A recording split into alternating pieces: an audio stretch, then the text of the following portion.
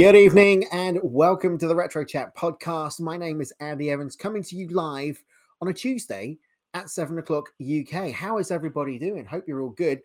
Did you have a good Easter bank holiday? Hope you did. What beautiful weather that we had from Good Friday right the way through to yesterday. Well, here in Weymouth, it was amazing. We were down the beach, taking care of the sun. Absolutely tremendous. But wherever you were, I hope you had fun. Hope it was a good weekend. Welcome to the show. Back solo again this week. My thanks to Paul Barrow for last week, talking about WWE Backlash 2004. Of course, Mick Foley has now gone on record saying the match against Randy Orton, the hardcore match, was, in his mind, the greatest match in his career.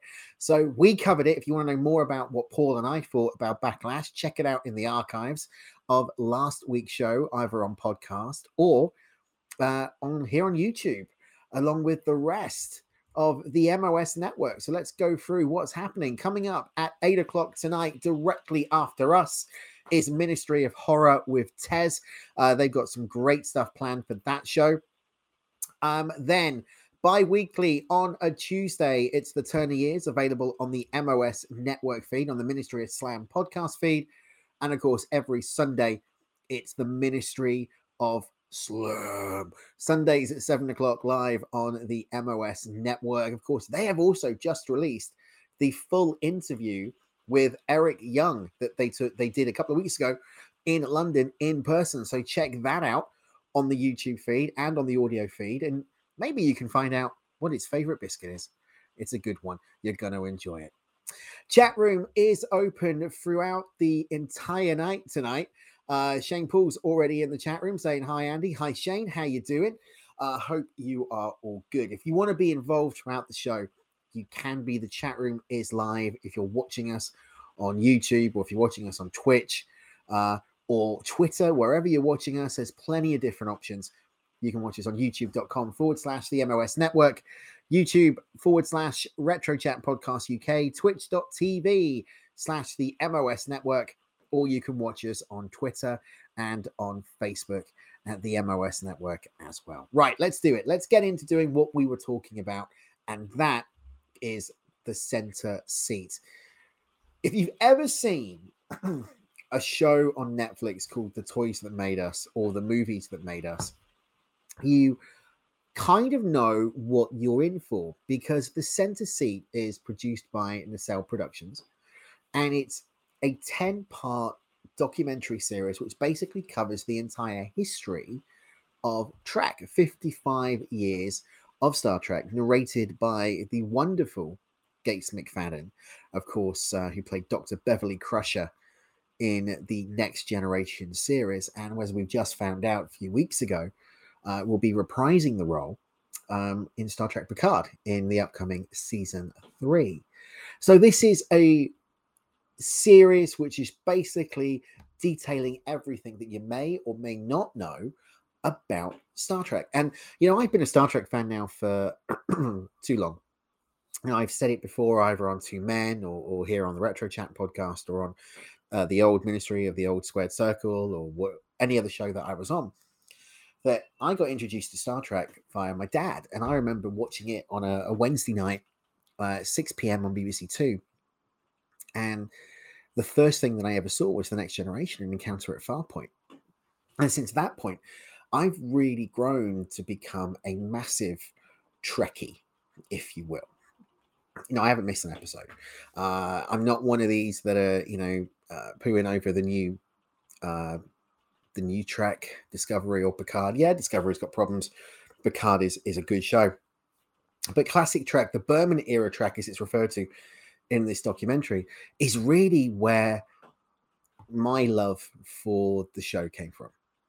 And what's fascinating in this documentary is seeing the stars that I know talk candidly about the actual documentary itself. Now, don't get me wrong.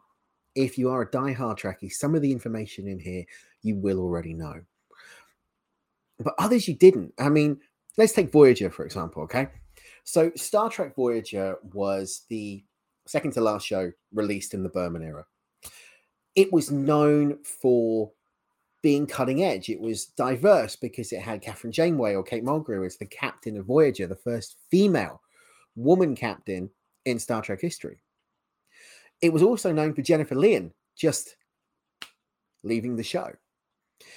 But it was never really made public about why she left. And this documentary went into detail on that.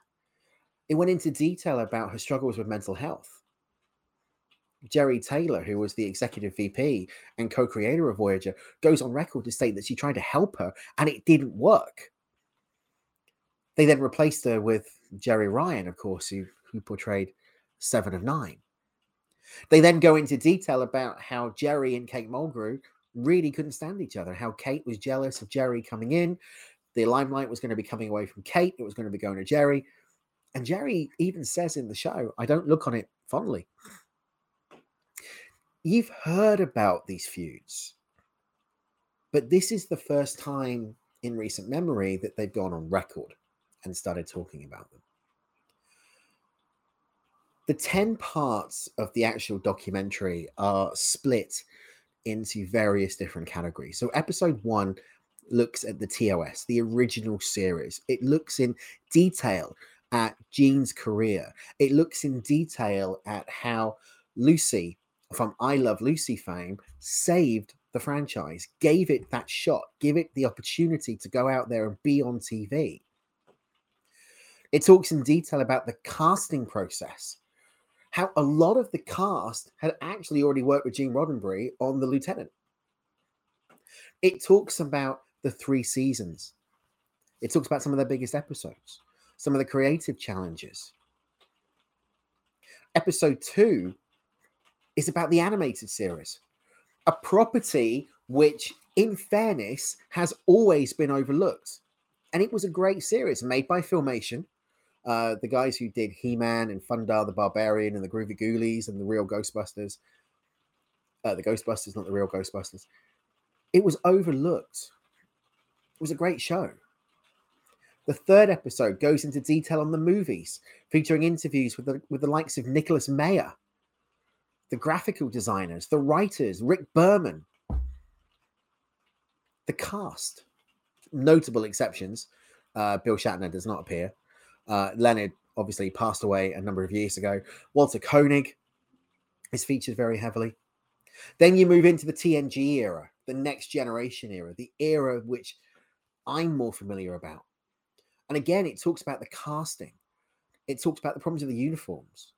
But it also talks about something which I never realized, and that was the issue between Gene and his lawyer. All right. See, the lawyer, who I cannot remember his name right now, tried to take over. He tried to make it out as though he was the one that really ran the show. And it was thanks to the Writers Guild and someone reporting him to the Writers Guild that he actually got fired from the Paramount lot. It talks about Maurice Hurley coming in season 2 as the storyteller, the executive producer. It talks about how Gates McFadden got fired from The Next Generation and how it was Patrick Stewart, the Lord Almighty, who contacted Gates and begged her to return to season 3. You then move to Deep Space Nine, the show which, honestly, if you look at it now, is possibly the best Star Trek series out of the Berman era. Maybe he's going as far as the best Star Trek series, but it didn't start off like that. It was hated by the fans. If you've ever seen the documentary What We Leave Behind, which was the Ira Stephen Bear documentary that they released a couple of years ago, you will know about how the cast felt about the fan reaction to Deep Space Nine. You will know that the crowd felt utterly distraught at being, well, hated. Why was it a Star Trek show, not on a ship? How can it be called A Trek Through the Stars when they are on a static space station left by the Cardassians that's a lot darker than what we know from the Enterprise and the Next Generation. And we go through a wormhole and a runabout. But what you see in that Deep Space Nine documentary is a journey from hatred to fan love. And it's thanks to Ira Steven Behr, and they talk about that because it's thanks to Ira basically going, screw the rules, I'm doing what I want to do. And he serialized Deep Space Nine. Rick Berman, Michael Piller, Jerry Taylor, they went off to create Voyager. That left Ira alone to produce 3 fantastic years of TV, seasons 5, 6, and 7. The Jem'Hadar, the Dominion War. Because that was the original pitch for Deep Space Nine, to be serialized.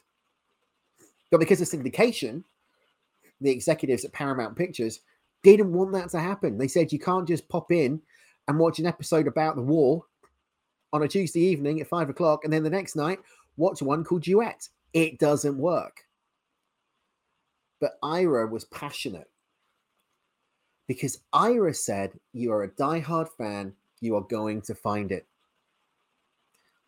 And now in this era of streaming, of Netflix, of Paramount Plus, of Disney, of Peacock, whatever the service, it's opened it up to a whole new audience. And they talk about that in the documentary. And you can see how relieved the cast are that finally they're being appreciated. It then takes a step away. And it talks about the ships, the various different starships, like the Enterprise, like the Defiant. How were they designed? How were they created? What's the process? Michael Westmore, the makeup artist for Star Trek. Michael and Denise Okuda, the husband and wife team, who are responsible for a lot of what we call the LCARs, the on-screen displays, and the graphics that you would have seen in the Berman era are prevalent in this episode. And it's different because, again, as I said earlier, this is bits that you don't necessarily know are going to happen, or how they happened, or how they developed. We then move into Voyager. And as I said earlier on, the 2 stories that they touch on, amongst other things, is a relationship between Jerry Ryan and Kate Mulgrew, and of course, Jennifer Lien disappearing from the show. But the other thing that they touch on, again, is how disappointed the cast were because on their last day of filming, they were pulling the sets down and turning them into Enterprise. The cast never got to really say goodbye to the sets. Tim Russ, who plays Tuvok on Voyager, actually stated that, we were filming our exit scene. We were filming the scene where we were going home, and the observation lounge was being pulled. The mess hall was being pulled down. It's basically, you're done. Ta-ta. See you later. You're done. You're out of here. And it kind of left a sour taste in all of their mouths. And then we get the show, the next episode, that really, I think, hurt Trek. And not because it was a bad show, but because it was basically done because they had to give UPN, the fledgling network, an opportunity to grow. And that was Enterprise. The final show in the Berman era. The show that was the prequel to everything and really should have been amazing. Why? Because it had the entire Trek catalog of characters, of species, of canon to draw from. But Enterprise couldn't find its identity. Enterprise was badly written. It was even badly produced. It goes as far as to turn around and say the theme song by Russell Watson was just not there. And I think that's a shame, because when you consider everything that the Enterprise crew did for 4 years, this one could have gone for 7. One of the key stories that they talk about on Enterprise is the fact that Jolene Blalock In fact, Dominic Keating, who's just on screen a moment ago, Jolene Blaylock hadn't really ever learned how to act. And she had an acting coach on set. And at the end of every scene, they would go away and assess how she performed. But she did quickly get a hold of the character. Scott Bakula, the most prominent hiring of a Star Trek captain in history, came off a hugely popular and successful Quantum Leap series, was the biggest catch he could have got. But he took the character direction in a completely different way. Instead of giving it the action that they wanted from a William Shatner clone, he cut him and talked at a slower speed and drew out the action monologue that they wanted, which meant that they had to cut a lot of scenes on script. What it also does is it talks about really the fact that Enterprise was doomed right from the beginning. Because at the end of season 3, Brannon Braga, Rick Berman, the two executive producers, the two writers, if you will, of the show, moved on. Part of that was because Paramount had been taken over by CBS, and it was now CBS TV. What that meant was a whole new management team were coming in. They didn't appreciate Star Trek. They didn't want Star Trek on the network. Now, there are things in Enterprise that really didn't work. I mean, continuity-wise, why would you introduce the Borg on Earth? That didn't work, right? The Borg was, as Shane's put, Enterprise has many of my favorite Trek episodes on there, and mine as well. But Enterprise, or the Borg, they weren't discovered until season 2 of The Next Generation. We had never seen the Borg before, but yet Star Trek history, Star Trek record would say they did. So continuity like that was terrible. They changed the fortunes of Enterprise in season 3 by doing the Expanse storyline and the creation of the Xindi. Again, a tremendous change in the way they produced television. But it was season 4, the final series, which was a cliffhanger at the end of season 3 because they went back in time and found an alternative universe. Yes, I know, alternative time travel in Star Trek, believe it or not, it does happen, where World War II had been won by the Nazis, and the Nazis had taken over the world. And that last scene was of an alien appearing. So obviously the aliens had gone back in time, helped the Nazis win the World War. Now the premise, and I never knew this, but the premise was for the entire of season 4 to be based in Second World War era. And Manny Coto, the executive producer at that time, the guy who took over a hardcore Star Trek fan, went, I don't want to do this. I don't want to write a show purely in World War II. So Manny Coto took it back to basics. He went back and he said, right, let's go back into Trek history. Let's start looking at the characters that we knew from the original series. Let's start bringing the action back. And one of the things he did, In the Mirror Darkly, the two-parter, where they changed everything about Enterprise. It gave the cast a chance to play the darker versions of themselves. It had a whole new opening sequence with new music, and we'll talk about that in a second. And it goes on record as being one of the top Enterprise episodes in the history of the series, because it was dark, it was old school storytelling, it linked it back to the original series. They had 5 episodes left of season 4, and they got the news that season 5 wasn't going to happen. Yeah, that's a hard pill to swallow, right?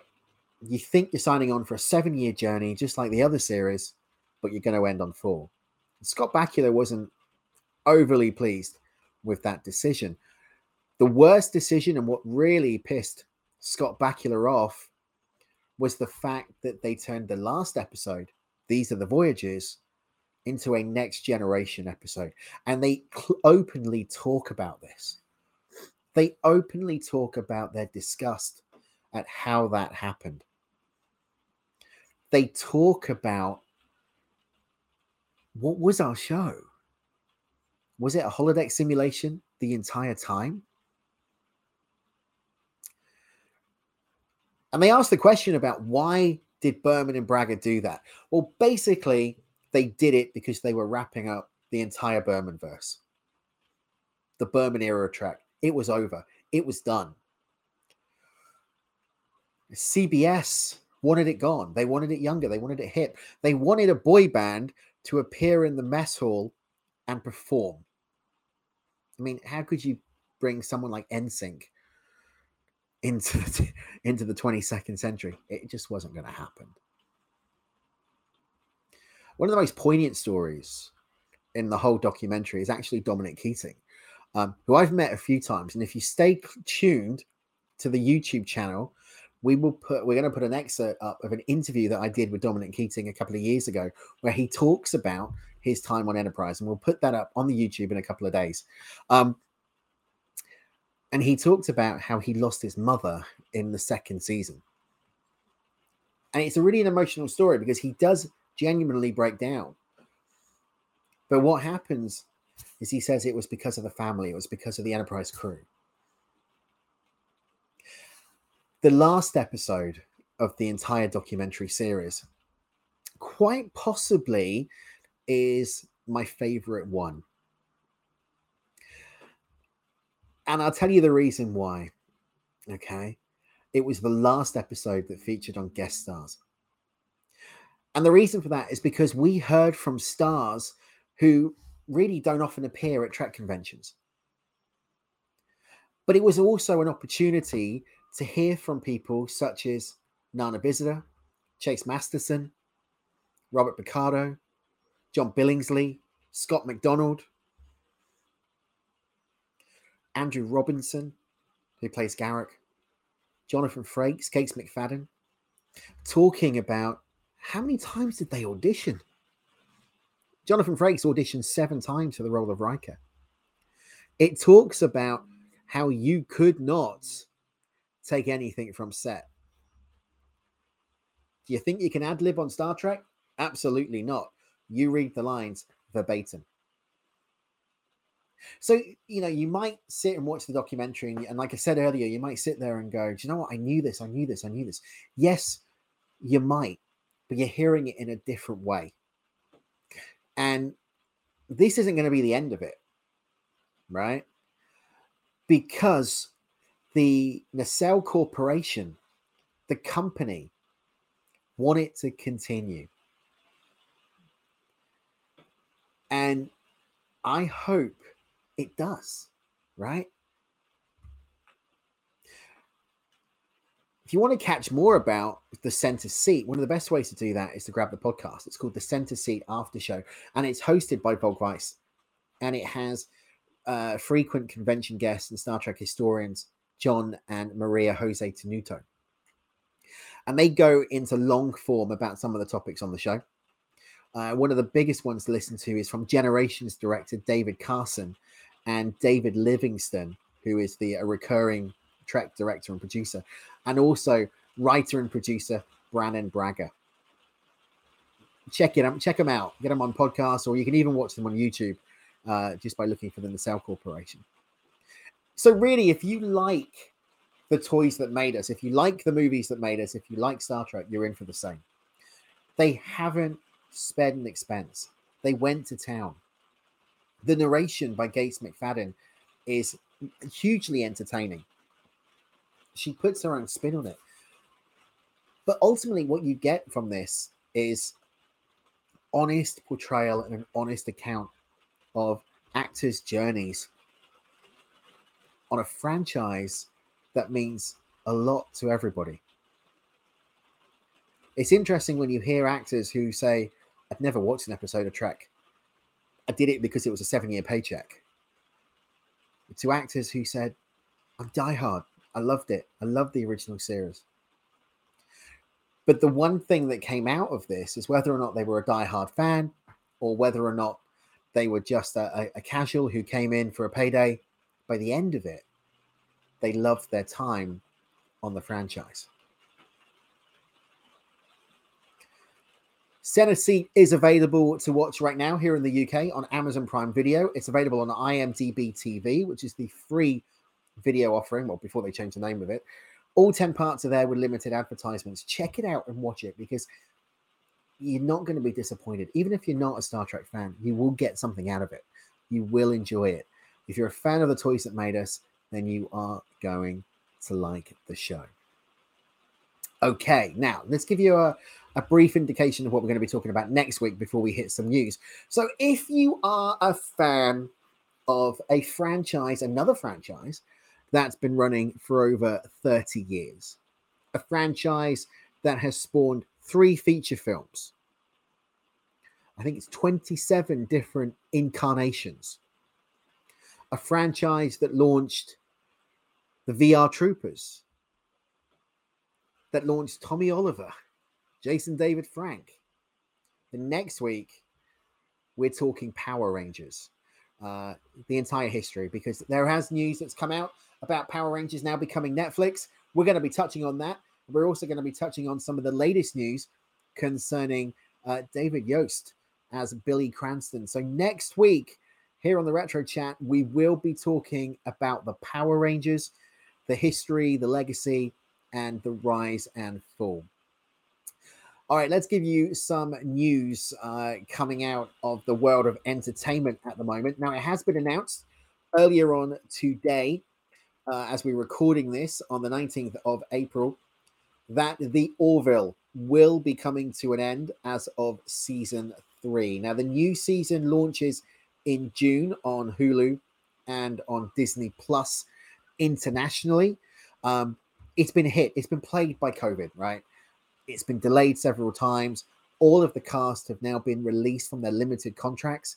They've gone on to other projects. Seth MacFarlane has signed with CBS to develop multiple different shows, including the new Ted prequel TV series. So Hulu, the Orville is over as of the end of season 3 in what many people consider the better show than Star Trek. Don't agree with that, but there we go.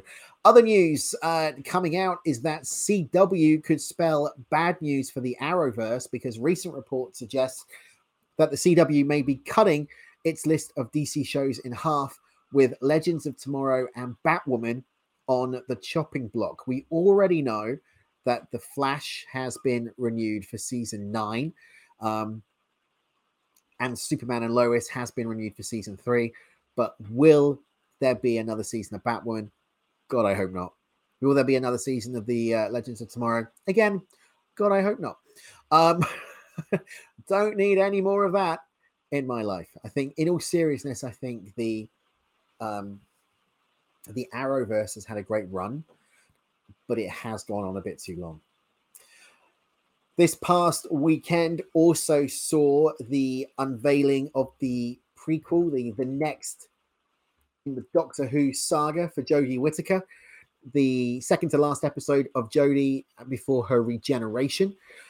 Came out to massive success, and we now know that her final showing will be taking place in the autumn, and she will be accompanied by 2 classic companions going back to the previous Doctor Who incarnation. But other news that's coming out is that Jodie Whittaker's replacement on BBC's Doctor Who, and who will also be the 14th iteration of the Doctor, is expected to be announced within the next few weeks.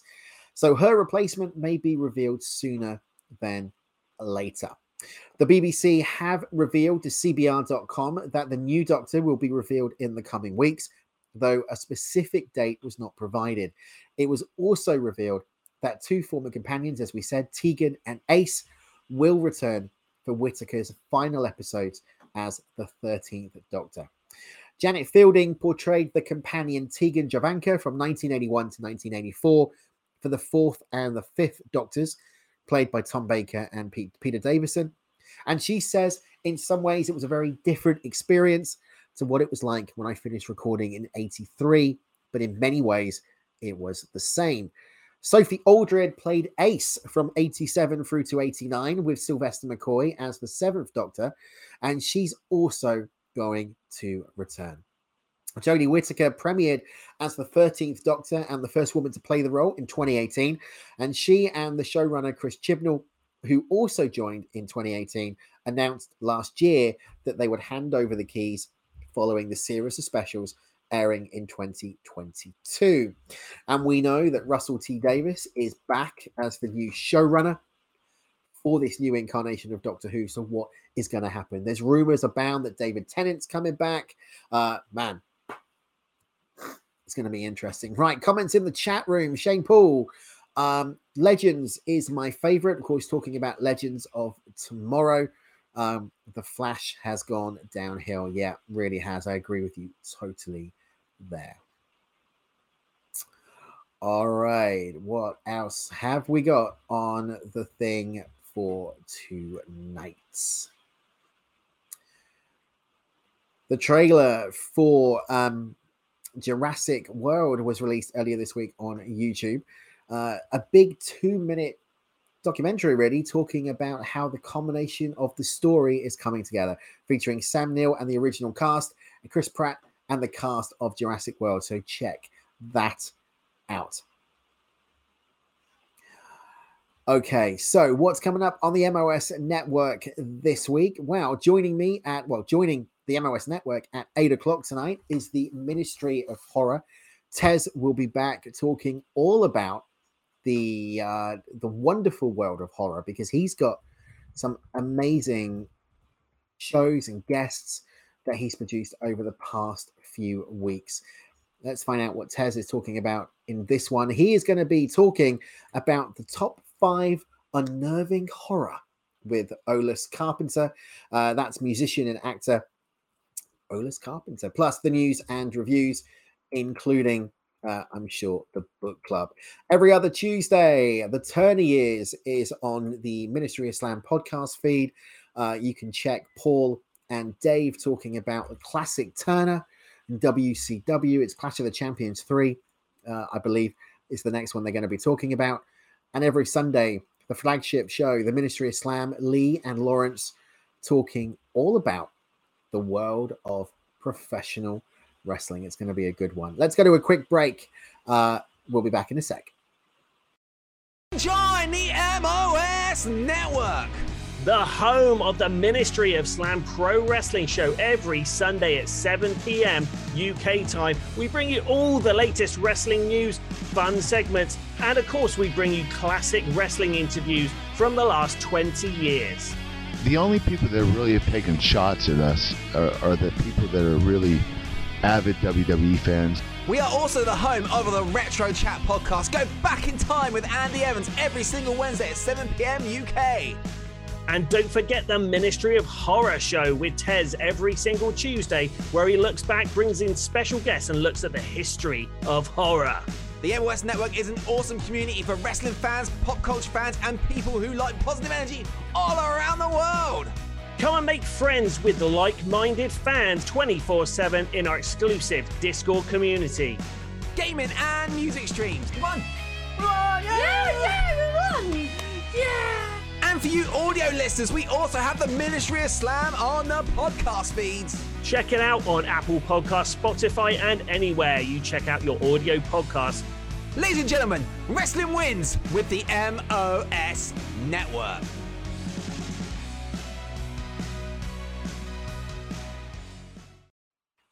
There we go. The MOS Network, not just the home for wrestling entertainment, but the home for entertainment across all of the information superhighway. A couple of things before we finish. John Wick is the creator who is going to be adapting Sega's Street of Rage. John Wick creator Derek Kolstad is turning his hand to another action-filled franchise. It's been revealed that he will be adapting the classic video game Streets of Rage into a movie.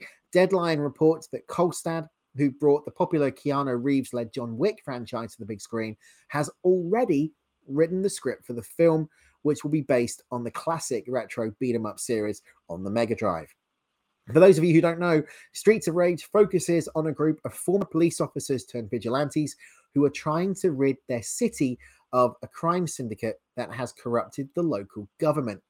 After launching in 1991, the original game spawned 3 sequels and has been made available on a range of different platforms, with Streets of Rage 4 just being released 2 years ago. What hasn't been confirmed as yet is whether the movie will follow the plots of the original game or whether the characters from the franchise, such as Axel, Blaze, and Adam, will make the transition to the big screen. The adaptation will be produced by DJ2 Entertainment, which is behind another recent successful video game adaptation in the form of Sonic the Hedgehog, and Escape Artists, who produced the Equalizer film franchise. The Batman set box office records, which isn't bad for the 3rd reboot within a decade. The Batman is now officially out on US streaming service HBO Max. So if you are in the States listening to this, then check it out. But it's also a good time to look at how well it's done on the box office so far. The latest big screen iteration of the Caped Crusader has become the first film of 2022 to pass $750 million at the box office, currently standing at 602,773,000 worldwide at the time of the show tonight. Unsurprisingly, that also makes it the highest grossing film of the year, both globally and domestically in the US. In second place, there is the Chinese epic war film, The Battle at Lake Changjin 2, also known as Water Great Bridge. That made $626 million versus the 751. Speaking about passing the milestone, Warner Brothers President of Domestic Distribution, Jeff Goldstein, said again via Deadline, the incredible response we've seen at theaters across the country is a testament to both the enduring power of the iconic DC superhero and the huge appetite out there to experience great movies on the big screen. We congratulate everyone involved on reaching this impressive milestone. The film hasn't just been a commercial success, it's received a lot of praise too, with UK site Digital Spy giving it 5 stars in their review, and we also gave it a good 8.5 to 9 out of 10 when we reviewed it. The Batman stars Robert Pattinson, making his debut as the Caped Crusader, Zoe Kravitz, Paul Dano, Jeffrey Wright, and Colin Farrell, and it's already prompted rumors of a sequel. One film that we do know has now been completed, actually ahead of, anything else, is Batgirl, because that live-action film has now wrapped. In the Heights star Leslie Grace revealed the news in an interview with Pop Culture, where she talked about what it was like to don the costume and play Barbara Gordon. She says, we're all wrapped up, and I can't wait for everyone to see the film. It's been confirmed that Michael Keaton will also be returning as Batman, or Michael Keaton, although we don't know how, because the Flash movie, well, that's just who knows what's happening with the Flash movie. All right, that's it for me. I will be back next week with more of the Retro Chat podcast, again, talking about Power Rangers. So it's morphin time, everybody. Looking forward to chatting about the history and the legacy of the Power Rangers. Let me know what you remember of the franchise, your thoughts, your memories. What do you think about it going to Netflix? What do you think about it becoming part of a new canon, a new iteration? All you need to do is either email studio@retrochat.co.uk or tweet us at RetroChatPod using the hashtag #BackInTime, or join us across social media. But for now, all that's left for me to say is so long, farewell, or Wiedersehen, goodbye. Yeah, that didn't work. I will be back next week with more of the Retro Chat podcast. Until then, stay with us. Tez will be up at 8 o'clock with Ministry of Horror. Until then, I'll see you next week. Take care. Bye-bye.